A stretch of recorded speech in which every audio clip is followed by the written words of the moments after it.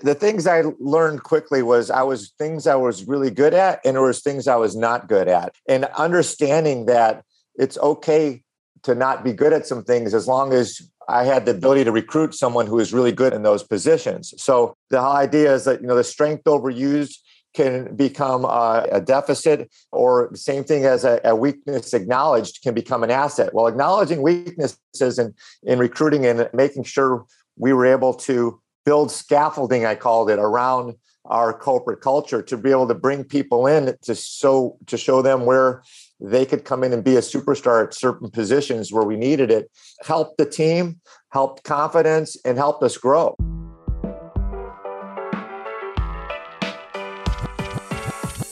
Welcome to the Edge of Excellence podcast. This show is for current and aspiring leaders that are dedicated to showing up every day in their lives with excellence.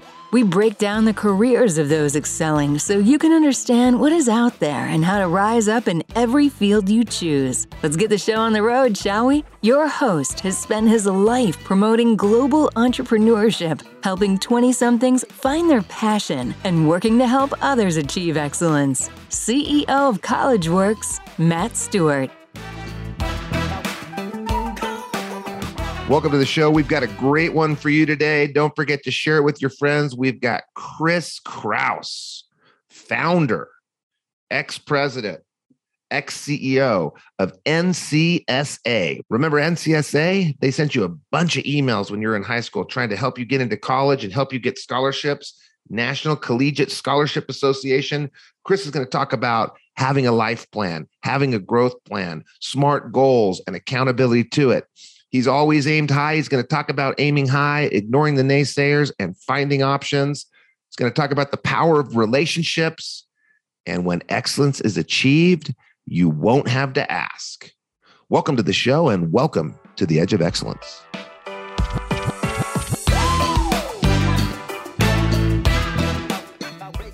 Well, Chris Krause, thank you for coming out of the ocean, off the wave, down from the mountain, home from Hawaii, wherever you're coming from today with your NCSA sweatshirt on, making time for the Edge of Excellence. Welcome to the show.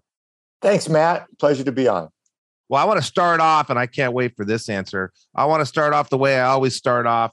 What is Chris definition of excellence? Well, excellence. That's a great question, Matt. I kind of go back to my sixth grade year when I was a little football player. My dad would, come to my game, and I would go after the game. I said, "Dad, how did I do?" And he said, "Son," he goes, when you do really well, you won't have to ask me."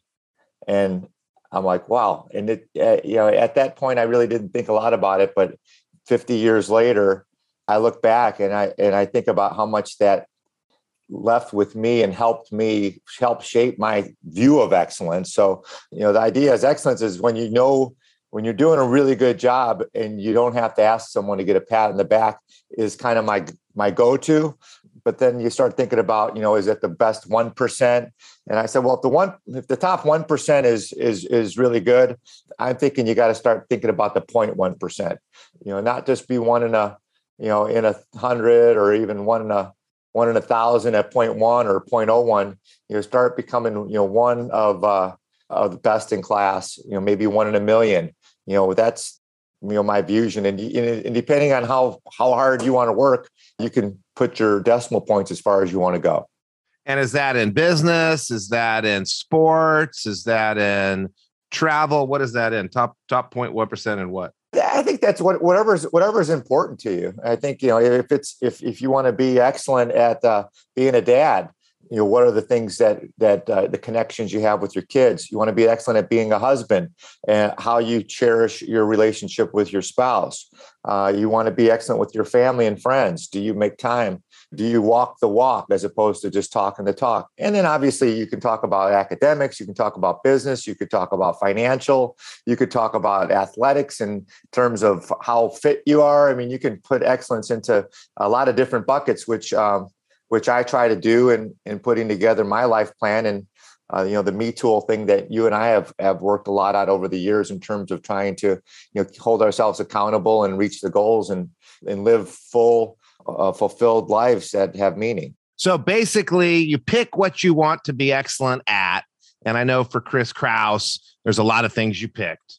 You set the bar high. You aim for the top 0.1%. You're going to have to work hard. It's going to take a while. And when you don't have to ask if you're there, you're there. You're excellent. That's pretty good, Matt. That's kind of what I've used. And it's like when I look at my paper and I look at myself in the mirror and I know, God damn, I've done 9 out of 10 things on this list. I'm feeling pretty good about myself, but then it's time to make a new list. All right. And I've been involved, and you mentioned it. Chris Krause and I go way back. I've actually heard that story of your dad saying that to you numerous times. But Chris and I go way back. We go way back to when neither of us were excellent.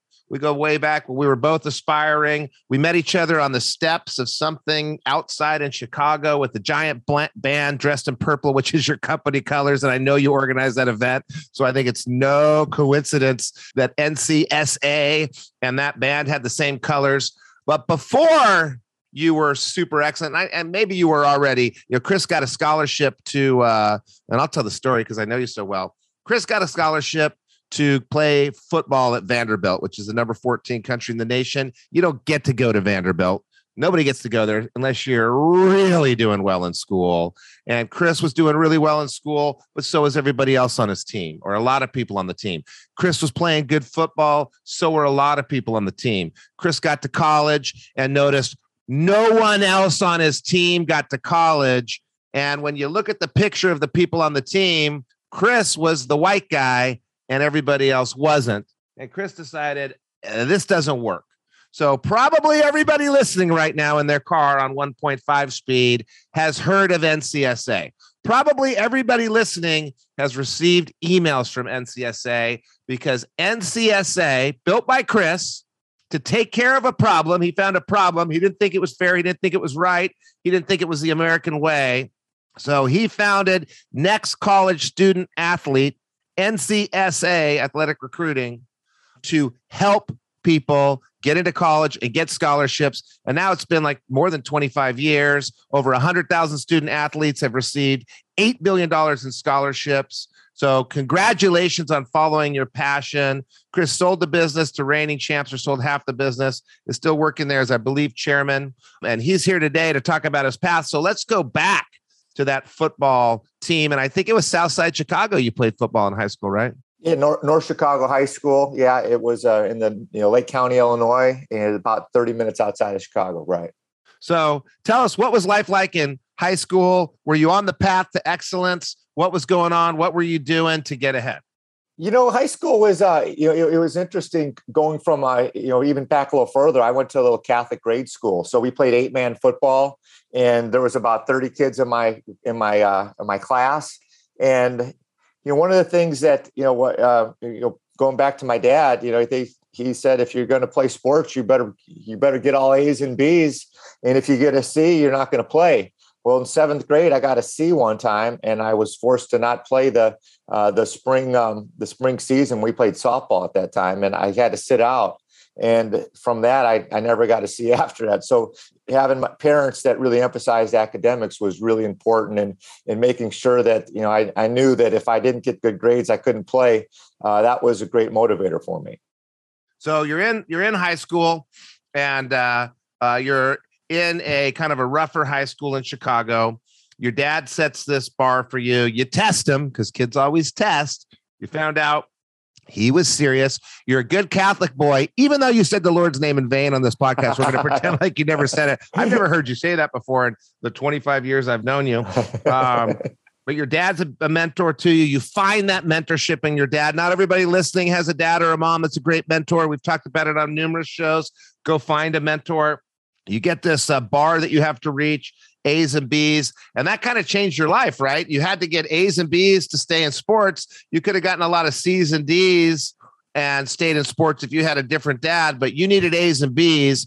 And so you're getting good grades. You're playing sports in high school. It eventually gets you to Vanderbilt. Anything else going on in high school that you're consciously doing to set yourself up for future success and excellence? Well, I played three sports, which was fun because I started out playing football, basketball, and track. And then after 2 years of that, I started getting in the weight room and I just did football and track. So playing multiple sports helped keep me out of trouble, I think, helped keep me fit, and also taught me different coaching philosophies and exposed me to different levels of coaching and levels of team sports, and also leadership aspects of that, being able to be a team captain and that. So the idea of being able to play multiple sports and being a part of different teams and different team cultures, and also having a couple coaches that I stay in touch with today. This guy, Coach Coleman, who took me under his wing when I was a freshman, and he was he played at North Chicago High School. He went on to college and played in the NFL for a few years. And,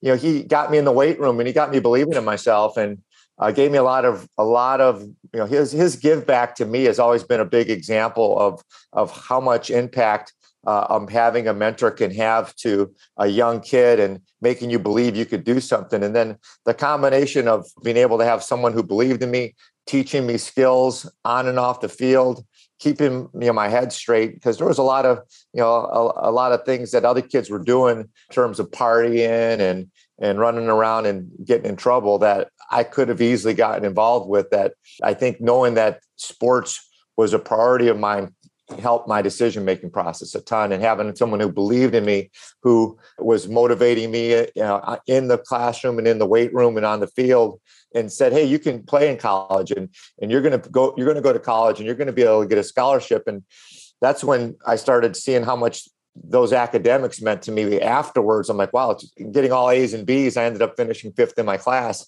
which was a byproduct of just going to school every day, knowing I had to get A's and B's. And after 4 years, I'm like, wow, that was a pretty cool accomplishment that I really didn't see while I was in the forest.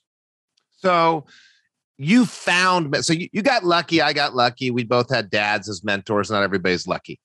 Then you're moving through life and you find more mentors and you find people that believe in you. And that's what I think is not luck. I've got kids that come to my house all the time. I got a 20-year-old. I got a 16-year-old. Their friends are here all the time. I tell them all the time, I believe in you. I tell them all the time, hey, if you need any help, I help people get into college. I help people find their careers. I got this podcast. You should listen to this podcast. I've got this business. They don't do it. They don't ask. Only a few of them. Well, I actually got my friend Brian Forbath. His kid wants to go to lunch, talk about internships. It doesn't happen that much. So there's a skill set. If you're listening right now, you have to go out and engage those different coaches, engage those different mentors. You have to actually act in a way to create that relationship. They can't just keep offering themselves. You've got to do something. So you did something. You're in 3 sports. You got different coaching, different leadership opportunities, different team dynamics. You're finding different mentors. Different people are telling you that they believe in you. And you could have not done that. You could have ignored those conversations. You could have been less positive. You could have, oh, that coach is just saying that because he has to and he gets paid to, and miss the opportunity. But you latched onto the opportunity. You latched on to not fighting your dad, but just going with your dad. And next thing you know, you get accepted to Vanderbilt. Did you apply to other schools? I really, the recruiting process was just such a godsend to me, because I was able to, by getting letters from colleges that told me they were interested in me.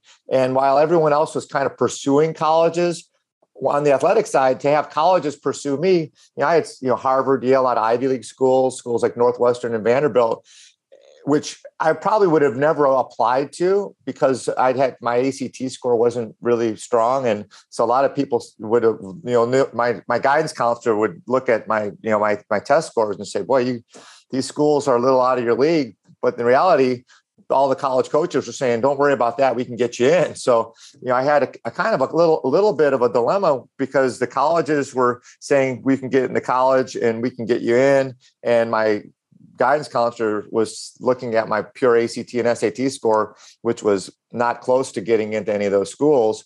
And luckily, by having sports, they were able to put together tutoring opportunities and be able to get the class selection I needed to make sure I could get my major in and have the time to devote to get good grades in school. So it was kind of a really weird situation, because I didn't, I was looking I knew I had to pay for my school. At an early age, my mom and dad said, "Hey, your college is your responsibility." So I'm like thinking, God, what can I afford? So I'm thinking maybe I have to go to a junior college. Maybe I should go to a state school. And that was where I was budgeted to go because I was going to pay for it myself. But on the other hand, by having sports be a part of my recruiting process, I was able to apply to more schools. I had the Air Force Academy and some of the military academies, as well as some state schools that I had opportunities to go to. I got my application fees waived. I didn't have to write the essays. So that was a dream come true in terms of having sports being able to really propel me through this recruiting process, which a lot of kids are, losing sleep and having big problems going through, where am I going to go to college? And sports has been, I think if you could go through it and have the colleges recruit you versus you have to recruit the college, that's always a better way because you get admissions fees waived and get into schools you'd never get into. And that's kind of what happened to me. So by the time people are listening to this podcast, they're in their 20s. They're pretty much crushing it already. They either already did the sports and used that to get into college or they didn't. The lesson I think that you can take if you're 25 and you're driving down the street, listen to this, and you're wondering what you can take from that. Well, basically, you got naysayers everywhere, right? Some of them are professional. You got to ignore the naysayers. And you did apply to some of those schools the naysayers told you to apply to, but you applied to some bigger ones. You find options. So maybe it's too late to become you must have been a great football player. It's too late to become a great football player in high school so you can go to college, but you can find other things to be great at that will open doors.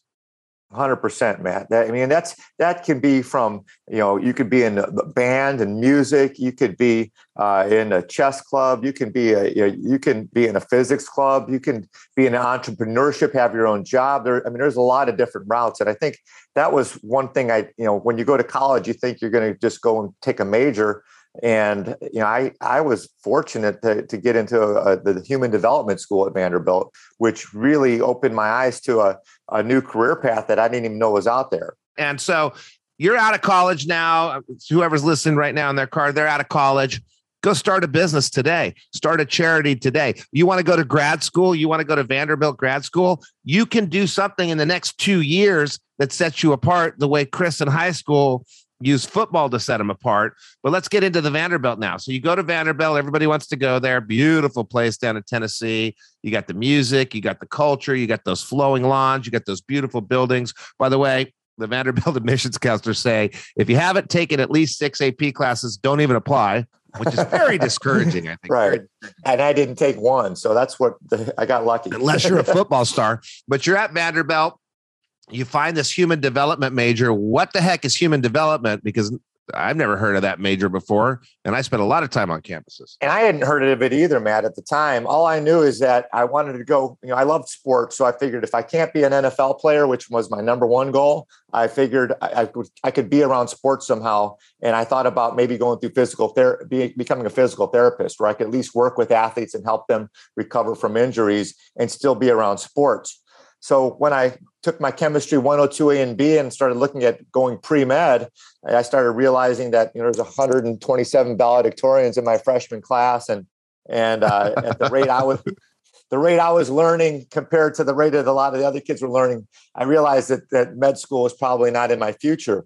But the cool thing was that the guidance department had the foresight to see that this human development career path was a very cool path that really encouraged internships, encouraged entrepreneurship, and also helped you be able to look at different, human development can go across anything from from HR departments within companies to training. And I started to read about what careers come out of human development. And the most fascinating one to me was the consulting space, because it looked like a way where I could, number one, it was financially rewarding. The consultants I saw were coming out of college, making $60,000, $70,000, $80,000 a year versus the kids that were going through the educational program, just becoming teachers, were making $20,000 a year. So I thought, financially motivation, but also to be able to put a resume together while you're in college. One of the things that I was able to do with human development is we started to build a resume your freshman year of college. We started resume building. So as we started to look what the, beginning with the end in mind. I go back to like the Stephen Covey, as far as being proactive and as far as being proactive and beginning with the end in mind and putting first things first, to start putting a resume together while I was in college versus putting together after college. I started going on interviews. I went to Arthur Andersen and as a sophomore, and I started saying, "Hey, I want to work at Arthur Andersen, be a consultant." And they're like, "Well, are you, so you graduated from what college?" I'm like, "No, I'm just a sophomore at Vanderbilt." And they're like, "Whoa, he's just a sophomore and he's already coming to apply and to find out what he needs to do to work at Arthur Andersen." They took my name down and they said, "This is a guy that's being proactive." And I noticed that a lot of these companies were really interested in keeping in touch with me because of the fact I was showing initiative way before everyone else, made a big impact on being able to make a positive impression. Now that's back to what you were saying. You aim high, you ignore the naysayers, you find options, even if the options don't exist yet. You show initiative, and you're doing that in sports. You're doing that in college. 127 valedictorians in one class. I know that's the accurate number. How did you know there was 127 valedictorians in your one class? They told me afterwards. I worked the hardest I've ever worked in my life to get a C in chemistry 102 A and B. It was crazy. All right. So, and you fail a couple times, you pick yourself up, you dust yourself off. You try to analyze where you're headed and you're starting to feel good about human development. It's starting to align with who you think you are, but you're 19 or 20. You don't really know who you are. You start to get this gut feeling though. And people listening, they have that gut feeling, like sales feels good or it doesn't. Accounting feels good or it doesn't. Human development or consulting. So you're starting to find what feels good inside you, but it's not what you did for a living. Well, the other cool thing that happened, that probably this blessing in disguise, is any kid that probably goes and plays in the SEC or at a big, top, big conference, Big 10, Pac-12, whatever it may be, you think you're going to go to the NFL. But after my sophomore year, I had a couple of my friends that were all Americans and all SEC players that got drafted to the NFL that got cut. And I, right then and there, I'm like, if these guys, I was struggling to play special teams. I was third team linebacker. So I wasn't a football star at Vanderbilt. I went from being an all-state football player in high school. I was pretty good at a decent high school. But when you start taking the best of the best from around the world and around the United States, it was a pretty sobering day when I saw my buddy Carl Jordan get cut by the Cowboys. And I'm like, God, if this beast can't make it, I better get my butt to class and I better start focusing on academics, which was a really blessing in disguise. Because I think had I gone to another school where it wasn't as competitive, I might have really looked back and thought I was going to, become an NFL player. And I thought I would make a career in sports. But that was a really, telltale moment and a pivot in reality for me, which I think was taking my inventory of skills and seeing what I was going to do. NFL was not one of them. And that led me to starting to look at what type of internship opportunities that I could tap into to start to really understand what I was good at and what I had passion for. And I went to a seminar, and this is another proactive thing. The school offers seminars, but a lot of the kids in my football team, they were too tired to go on a Saturday morning on the off season to go to a career seminar. But I did for some reason, because I wanted to learn more about what type of career and what the human development track could get me. And that's where I met a consultant named Bill Halbert. He had a management consultant firm for Halbert and Associates. And right in the middle of the seminar, I asked, do you have internships? And he said, well, how much do I have to pay you? I'm like, for free. I'll do it for free. And he says, meet me afterwards. So taking the initiative with Dr. Halbert, I was able to start an internship and literally work with this world-class management consultant. We'd take a helicopter to Murray, Ohio, and we do management training. And we would go down to Toyota and Hyundai and do management training with them. So I was able to really learn about the whole extended education in terms of once you get out of college, how do you become world-class in sales, and how do you become world-class in management and goal setting and time management and all those, all these educational tracks that he had. I started just listening to tape, and I became I'd go and work out and run, and I'd listen to tapes on corporate culture. And learning about corporate culture as a junior in college made me really understand that there's a lot of different things that you don't learn in college that are opportunities afterwards that opened my eyes to a lot of cool things.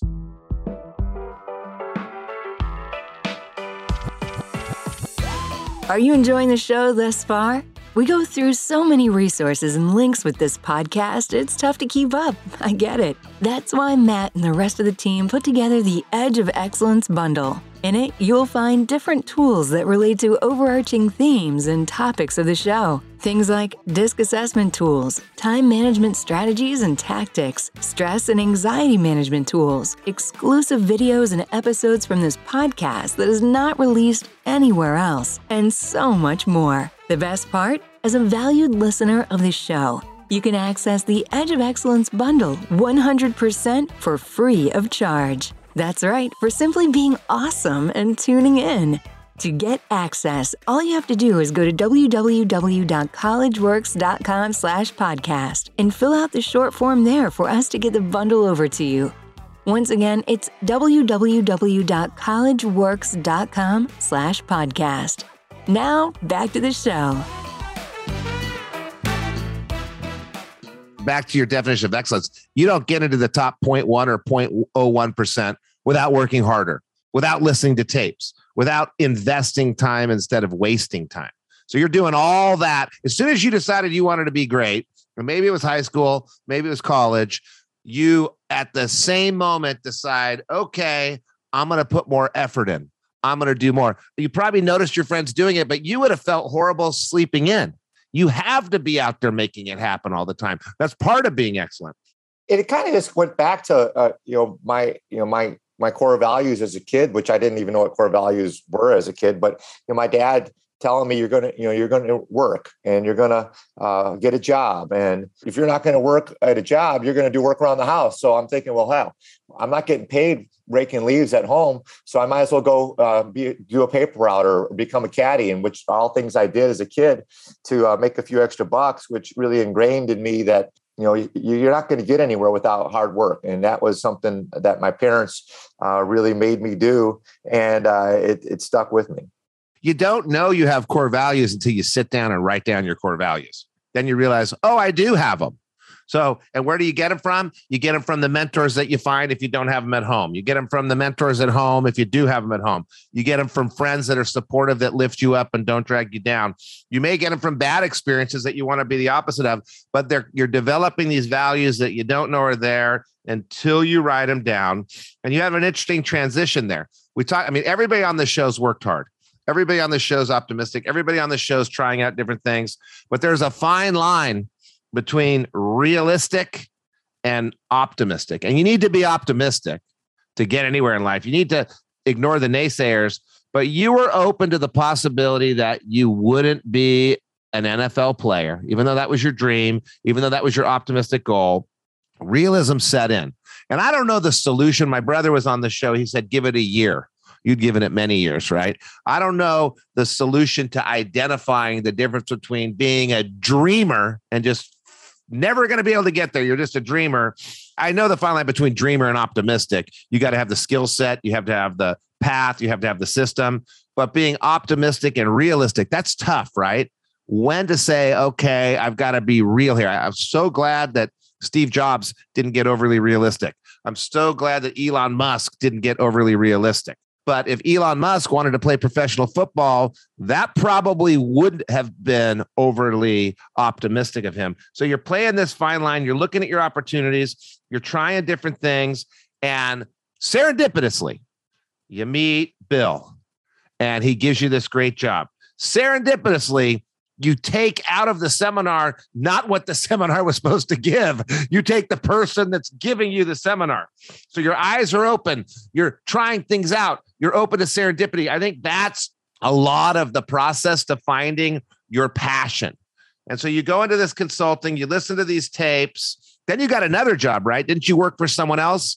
Well, Bill said, hey, I started selling his seminar, and I was doing a pretty good job with it. And he kind of said, Chris, you're pretty good at the sales thing. Why don't you take a look at this guy named Mark Stout? He's got this sales training program where he goes out and sells it. And he goes, and he's a friend of mine. You might like that. So Bill turns me on to Mark Stout, which has this company called Dynamics Incorporated, which is a sales training company that works in the automobile industry. So I met Mark, and Mark told me how I could make six figures coming out of college and working with this company. And I'm like thinking, wow, I remember going to chemistry. I went and had breakfast with him, and I went to my chemistry class. And I'm writing out all these numbers on how I was going to make six figures. I'm like, why am I even in college? I'm like, I could make probably as much as some of the guys that just make a year or two of NFL money. I could within a year or two be making that kind of money working in the sales consultant business. So I remember having jobs lined up and while I was still a senior and doing internships and getting paid while I was still trying to finish up my senior thesis and graduate on time. And working in the sales field, it really, it started teaching me how important sales was. And if you could become good at sales and how, really, I thought, sales was specific to, whether it be, advertising sales or real estate or selling computer software. Or the reality is sales is sales. And if you get good at sales, you will have a job anywhere you want and be successful if you know how to sell. And that was really empowering, knowing that I could probably go in if I could sell, I could find out what my passion is and sell what I love. And that's where I kind of made the shift from being successful in selling car sales seminars to realizing I either wanted to be in sports or I wanted to be in music or be in some kind of entertainment. And it took me back to sports, and that's where I met a guy named Bob Depew, who was helping athletes get college scholarships. And I'm like, wow, who knows more about getting a scholarship than me? I got a scholarship for myself. My father and I, when I was a senior, we put together a highlight tape and we sent it out to colleges, and I started talking to college coaches, and I realized that the recruiting process had not changed at all since I went through it, and that the way I got my scholarship was pretty unique because we did a lot of marketing of myself to the college coaches, which helped me get my scholarship to Vanderbilt. So just on a side note, you keep mentioning these names, the Bills, and the Bobs. Yeah. You mentioned their first name, you mentioned their last name. I believe I've met two of those three people. And I believe I met them, and maybe all three, at your wedding, right? Probably. I think you did. You met Doug Mealy. Dougie. Doug is a YPO buddy he's on the board for Jimmy John's, and he actually helped Jimmy John get started.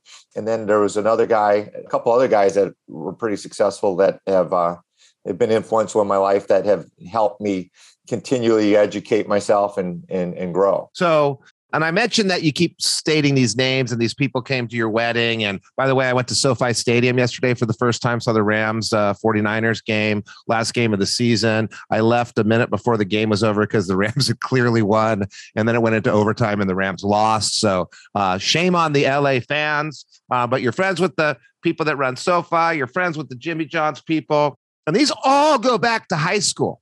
Your Jimmy John's relationship is from high school. Bill, Bob, Doug, all these people there at your wedding. So in addition to working hard, in addition to looking for opportunities, in addition to being serendipitous, your path to excellence included, like so many of my guests, the art of relationship building, because you love relationship building and you love people and you love giving and you love growing, right? Absolutely. That's the one thing I think if I start looking at, the people say you are who you hang out with, and the more you are the some of your five closest friends. And by the people, do you mean Mike Cato, who pretends that he came up with that? Yeah. Or Aristotle, who actually did come up with that? I thought it was Cato for sure, wasn't it? No, it's Aristotle, Mike Cato. Yeah, you are the sum of your five closest friends, right? And the path of learning from others, and that's why getting involved in YPO and EO has really helped me continue to grow. I mean, meeting Vern Harnish through you, Matt. I mean, Vern Harnish, who wrote the book, The Rockefeller Habits. I mean, I think about how I took that book and really modeled the start of my company based on the Rockefeller Habits and followed it almost like a recipe book.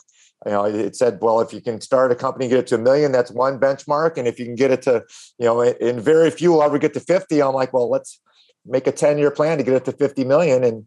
And I built this 2012 plan in 2002 to build NCSA to get it to a $50 million company. And it's crazy how things work out when you write them down and you put a vision together and you use the whole SMART goal approach, specific, measurable, they're attainable.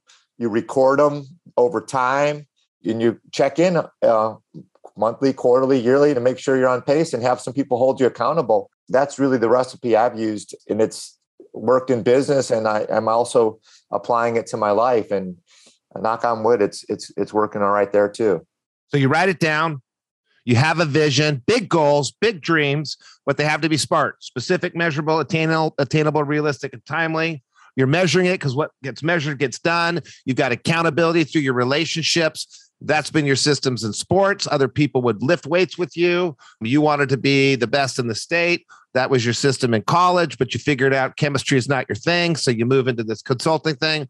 That was your system and your plan. When you got out of college, get to that 6 figures, which this was 30 years ago. So that's like 300 grand a year now.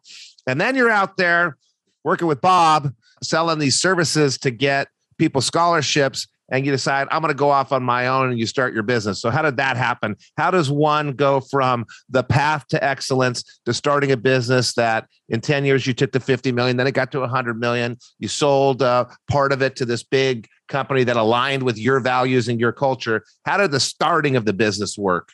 Well, the main thing I think was confidence. And I think to step off into this unknown of entrepreneurship where your house is on the line and your family's on the line, learning to sell. I knew that if all else failed, I could go out and sell, bring in enough revenue to run a company at a small scale down version and build it myself organically.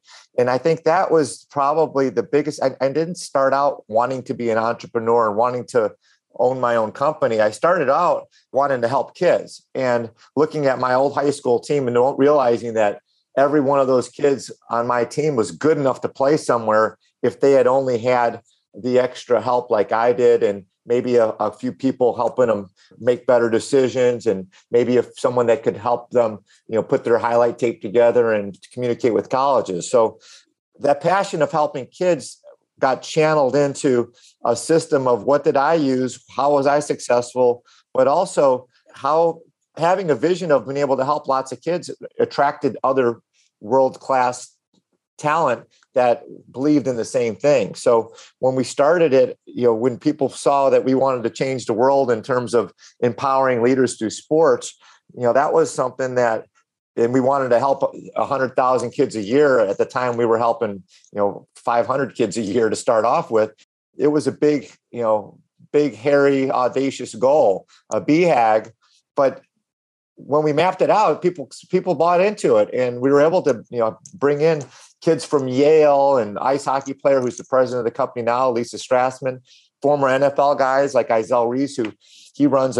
He became our executive vice president, who runs the whole NFL flag football division of our business. And there's, we have 800 former athletes. So when people start talking about the NCAA and how 400,000 kids are going pro in something other than their sport, but we're actually doing that, and we're actually making a difference in helping kids that would never have had access to these resources through our relationship with the Chicago Public Schools and through our sponsorship programs, where we're able to really have, get ahead, empowering leaders through sports to help you get ahead so you can give back. The whole kicker is the give back thing. And I think which in today's culture, the Gen Yers are looking to do more than just make a buck.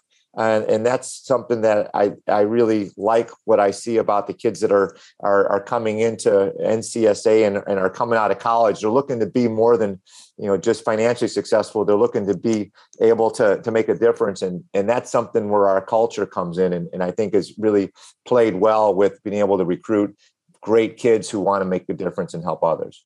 So you start off a little bit arrogant, right? Because you've never done it before. You think you can. I think I can. I think I can. Confidence is earned arrogance. So maybe a little arrogant. You're in Vanderbilt. I can go sell this thing. I can get on the helicopter and go talk to Toyota. But eventually you get the skills and you've listened to enough tapes to have real confidence. You've earned it. So you go off on your own. And, how do you start a business? You find a problem that you're going to fix. You've got that photograph of you standing out in the picture of all the football players. One white guy. I've seen the photograph. It's in your book, right? The photograph. I've seen it in your book. I've seen, by the way, his book, Chris Krause's book is called Athletes Wanted. If you want to get in touch with Chris Krause, you can find him on LinkedIn. If you want to work at NCSA, you have to have been a college or professional athlete to work at NCSA, don't you? You don't have to. But it's just we attract that. I mean, we have a lot of people that just maybe played sports, and a common theme of the people who didn't play sports is, God, if I had NCSA, I would have played sports, but I didn't know. It's a lot of people think, well, you have to be this good to play in college. Well, the reality is, there's 1,700 colleges out there, and everyone thinks you have to go D1 to play. And the reality is, there's 40,000 college coaches out there looking for kids in 32 different sports. And a lot of the best opportunities aren't D1. They're world-class Ivy League schools and Division III schools that educationally are as good, if not better, than any other place in the world. The University of Chicago's and the WashU St. Louis's and the Ivy League programs. The UC Santa Barbara's. UC Santa Barbara's 100%. You got the Occidentals and the Cal Poly Pomona's. The list goes on. If you start looking at the best colleges, more than half of them aren't considered Division I athletically. So the reality is understanding that early, there's opportunities for kids. If you really want to play, I've always said, if you really, really want to play and you have really good grades, there is a place for you. And to be able to have sports on your resume, I've always said separates you from 93% of other kids who don't get to play, or about 94% of the kids that go to college don't play sports. So just having the fact that you played sports on your resume can be a game changer for you. So you got this passion, obviously, just keeps coming out every time it's your turn to talk. Boom, boom, boom, boom, boom. Just passion for sports. Boom, boom, boom. You're missing it. Here's your opportunity. Let me help. So you have this passion. You have this confidence. You decide to take your passion and build a business, which is usually what happens. You wanted to fix a problem. Kids at that time didn't know how to get their tapes out, didn't know how to get seen. You said numerous times, you thought the coaches would just come to you. No, you've got to go to the coaches. So you build this business out of your passion. People buy into your passion. You drag in other people that are on their road to excellence. You build this company. I said 100,000 people.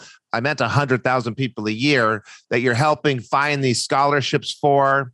And you turn it into a game. I know your business was famous in Chicago for the culture. I know I've toured it a couple times with the TV screens, and everything was a game, and everyone's playing against each other, but with each other on the same team. And one day, it was the Rain Group, right? Comes to you, and they own quite a few different athletic ventures, including they have, what's the one that Joe Carr has? He has Nitro Circus. He has the World Surf Contest League, WSL.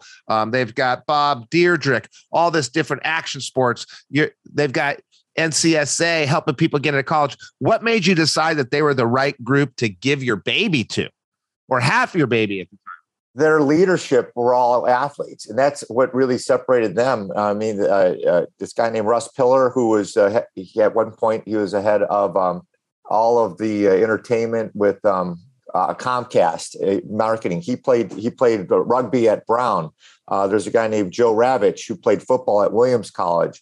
There's a guy named Jeff Sine who played baseball at American University. These are the guys who founded the Rain Group, which is a merchant bank, which is related. I mean, they invest money from the guy, everyone from Mubadala at the United Arab Emirates to the guys over at William Morris and WME. And that's where we ended up buying the rest of the NCSA. It was actually Endeavor, which they own the UFC, and IMG, which were perfect strategic partners. When I wrote our 2012 and 2020 plan of NCSA, I wrote that we would partner with IMG at some point. Well, they ended up buying NCSA, which became a perfect partner for us at the IMG Academies down in Bradenton. So the fact that they believed and they saw what we were doing in empowering these athletes, the fact that they know the model of helping athletes get to where they want to go through an academy like IMG, and they're sports minded. They believe in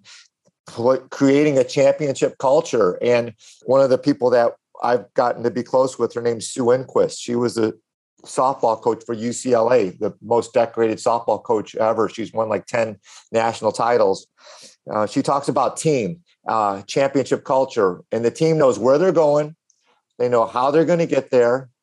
Each team member knows their role, does their job. It's a safe place to fail, where they encourage failure because you learn from your mistakes, make it safe to fail. And then the last thing is have fun. I mean, if you're going to do all this work, you might as well have some fun doing it. So that whole idea of, knowing where you're going to go, how you're going to get there, knowing your role, making it safe and having fun was something we did at NCSA. And that's something that when Russ Pillar and the guys came to NCSA and said, we don't want to change your culture. We love your culture. We just want to help you get there faster. And their assets and their talent that they had made it a really great strategic career or strategic choice to partner with. And literally, I think about 90% of our top executive team, this is 6-7 years after after the merger, are still running the company, and they've grown it to over 200 million in revenue, and it continues to grow. So there's a lot to this story. And by the way, for the listeners that want to hear more of Chris's story, you could pick up his book, Athletes Wanted. It has the whole story of starting the company, the story of the culture, the story of building the culture. But the short version, partners, employees, investors, you need to align the culture. So in this case, your investors wanted to be part of your culture, but their culture was similar. It was aligned. They knew what the culture was. You need to align passions. You need to align vision. And in your case, a lot of people are aligning experiences, which led your business to actually start achieving even faster, even bigger growth under this new, larger, yet similar team. You found the right match when you found someone to invest in your business, just the same way as you found the right match when you found someone to be the president of your business, just the same way as you found the right match when you hired your first, second, and third employees, right? The culture, the passion, the vision, all aligned. The things I learned quickly was things I was really good at, and there was things I was not good at. And understanding that it's okay to not be good at some things as long as I had the ability to recruit someone who is really good in those positions. So the whole idea is that the strength overused can become a deficit, or the same thing as a weakness acknowledged can become an asset. Well, acknowledging weaknesses in recruiting and making sure we were able to build scaffolding, I called it, around our corporate culture to be able to bring people in to show them where they could come in and be a superstar at certain positions where we needed it, helped the team, helped confidence, and helped us grow. And I think that was one of the biggest things that I learned early is, if I could spend 90, 100% of my time building relationships, working on corporate culture, recruiting great talent, that's what I was good at. And that's what I did. And found someone. I have a swimmer that went to Illinois State that we recruited to become our CFO. He is now the CFO for reigning champions. He's still to this day bringing in an operations lady, Lisa Strassman, who played ice hockey at Yale. She runs operations, and same thing with Rick McDowell, he was a football player from Northwestern, who's running our relationships with the colleges. There's those are the people that I find it really amazing that if you write a vision down and you stick and align with what you attract people that are a lot better than you in a lot of places, which enabled us to do what we've done. The vision, the plan, the values, all written down so you can attract the right people to fill in for your weaknesses, and therefore you can focus on your strengths. I got to ask you, you're sitting at your beautiful place that you're just about to rebuild in Manhattan Beach. Probably went surfing today or paddleboarding. You got those wonderful kids that you spend a bunch of time with. Is where you're at now surprising to previous Chris, high school Chris? Would high school Chris be surprised where 56-year-old Chris is nowadays? High school Chris would not ever known this could ever exist. And that's what's been really rewarding in terms of, I had goals written down in high school. And if the goal in high school was to go to college and get a job and live in Chicago, well, I did that. And then I started realizing, wait a minute, there's, other things beyond just living in Chicago, and then, becoming a father and getting married and being able to do some things at board levels now, and being able to work on my fitness and discover surfing and stand up paddling, which keeps me fit and focused and sharp, and also looking at some other opportunities in terms of give back. Now I'm looking at doing some things at my college, working on a plan to be able to have some sustainable give back with athletes at Vanderbilt, and that's been a lot of fun. Ways I can give back to my old high school, and also helping other guys that run and gals that run businesses at the board level through YPO and EO has been really rewarding to be able to share the story but continuously learn. I mean, I get to read a lot more, and I actually audiobooks, since I have dyslexia. I had read too many books in my lifetime, but being able to get on board with podcasts and audiobooks and teaching my son about investing in cryptocurrencies and things like that have been a lot of fun to be able to continue to learn and grow. And I think when you're green, you grow, and when you're ripe, you're rotten. And it's been a passion of mine to continue to learn and grow and help others is giving me a lot of purpose along the way, and doing this for you, Matt. And hopefully maybe if I can share something that helps somebody, that makes me happy too. So high school Chris didn't know that 56-year-old Chris was a possibility, but you wrote it down, you made a plan, you wrote it down again, made another plan, wrote it down a third time, made a third plan, on and on and on, and kept raising your bar on those goals, because nobody knows what they're capable of until it's happened. And then you're ripe, so you got to raise the bar again, go back to green. Well, Chris, I got one last question for you. Thinking back, way back in life, what sacrifices did you make that you'll never regret? I think the biggest sacrifices that I will never regret was just the work, putting the time into work, building that muscle, that muscle memory of work ethic. I think is the key ingredient that has helped me continue to drive and strive for excellence and grow. That work, along with family relationships, and really trying to be a good guy to my wife and my parents and my sister and my nephews and my friends. Human relationships, and being a good person and giving back, and investing time in relationships and investing time and being able to work hard, I think were the two biggest drivers for me that continue to work for me. In the long term, no one regrets doing the right thing. It may hurt right now, but you never regret in the long term doing the right thing. You never regret in the long term building relationships, and you never regret in the long term hard work. Chris, thank you so much for making time out of your very, very busy day of sitting on boards and running big companies and helping out your buddies and helping out your kids and having a little bit of fun. Thank you for being on The Edge of Excellence. Thank you, Matt. God bless. Love you, brother. Take care. Love you too. I hope you enjoyed that episode today on the Edge of Excellence podcast. Make sure to hit subscribe on whichever platform you're listening to this.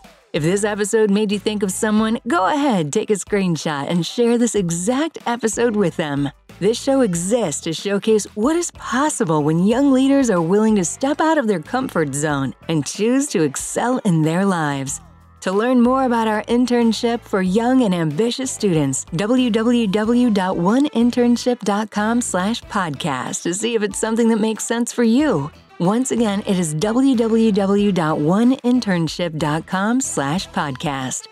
Let this be a reminder for you to live on the edge of excellence in your business and life. See you next time.